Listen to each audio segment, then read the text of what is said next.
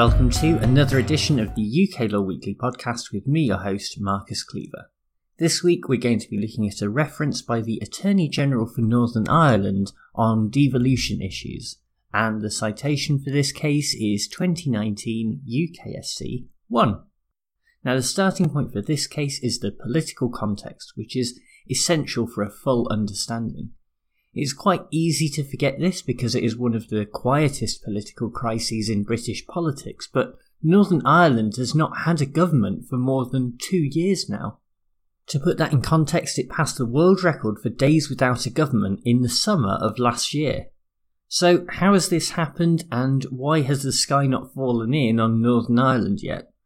Well, to suggest that politics in the 6 counties is finely poised would be a gross understatement.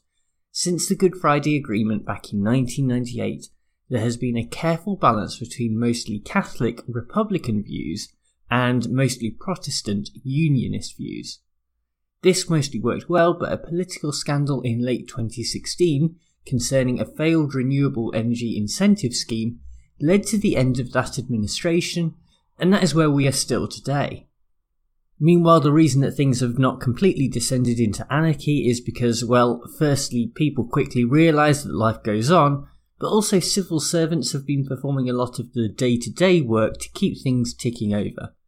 The problem is that unelected officials cannot make policy decisions, but drawing the line on the limits to their power has proved especially difficult. Last year in Buick, the decision to grant planning permission for a large waste incinerator was deemed too significant without ministerial approval by the Court of Appeal. In response, the UK Parliament extended the powers of senior officers, but that only lasts for a limited period of time and is due to come to an end later on in 2019. The clarification of this issue is therefore of the utmost importance, and that is what the case before us today is all about. Breaking down the legal argument is especially interesting and requires a careful examination of the Northern Ireland Act 1998. The central provision is Section 28A that concerns the Ministerial Code. The Attorney General argued that this was a reserved matter and therefore not a devolution question for Northern Ireland. The evidence in favour of this is pretty compelling, as paragraph 42 of Schedule 3 to the Northern Ireland Act offers a class of reserved matters, and paragraph A explicitly lists Section 28A. The only question is whether the Ministerial Code currently applies in respect of Northern Ireland departments where there are no ministers.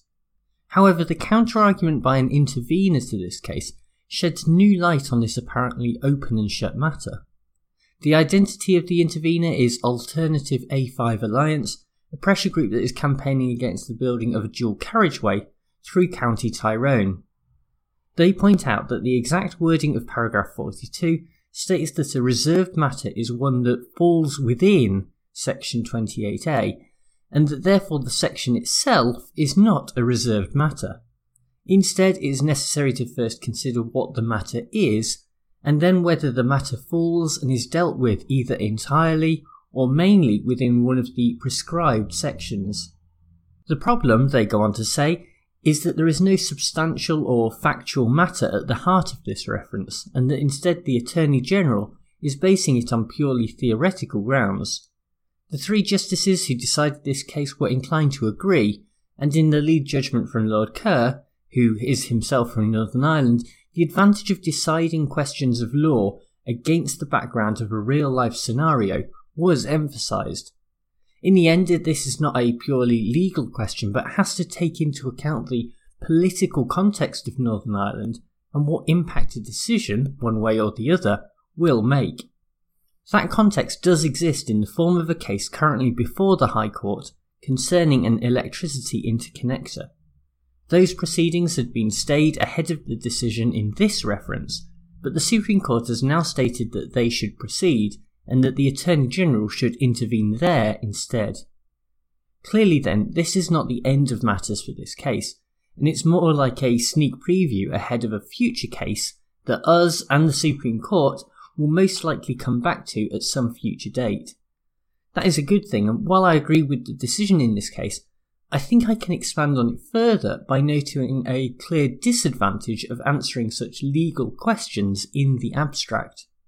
The vast majority of people would agree that the political situation in Northern Ireland is far from ideal, and that while it may be necessary for civil servants to undertake certain tasks, their scope for doing so should not be completely unfettered. Nevertheless, where the line should be drawn is not clear, and while it may be possible to make certain pronouncements on a theoretical level, it would not be prudent to do so, because the implementation on the ground may well lead to divergent and unforeseen consequences. In the end, it just makes so much more sense to have a factual background against which the consequences can be assessed and a decision made.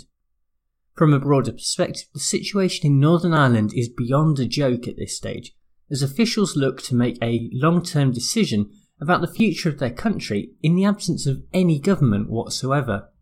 I know that everyone is more preoccupied with Brexit at the moment, and that is understandable, but this only just goes to show the huge amount of influence that the Democratic Unionist Party have over the levers of power at the moment. In the last week alone, they have helped put paid to Theresa May's Brexit deal, and then kept her government in power. It is no wonder, therefore, that the government in Westminster is afraid to stand up to the DUP leader, Arlene Foster. Unfortunately, this is likely to have severe long-term consequences for Northern Ireland beyond the extended period of time without a government.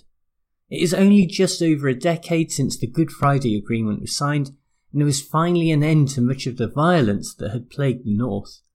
Over that time, the two sides have learned to work together both inside and outside of the Northern Ireland Assembly, but confidence in that institution and the peace process generally is now on much shakier ground.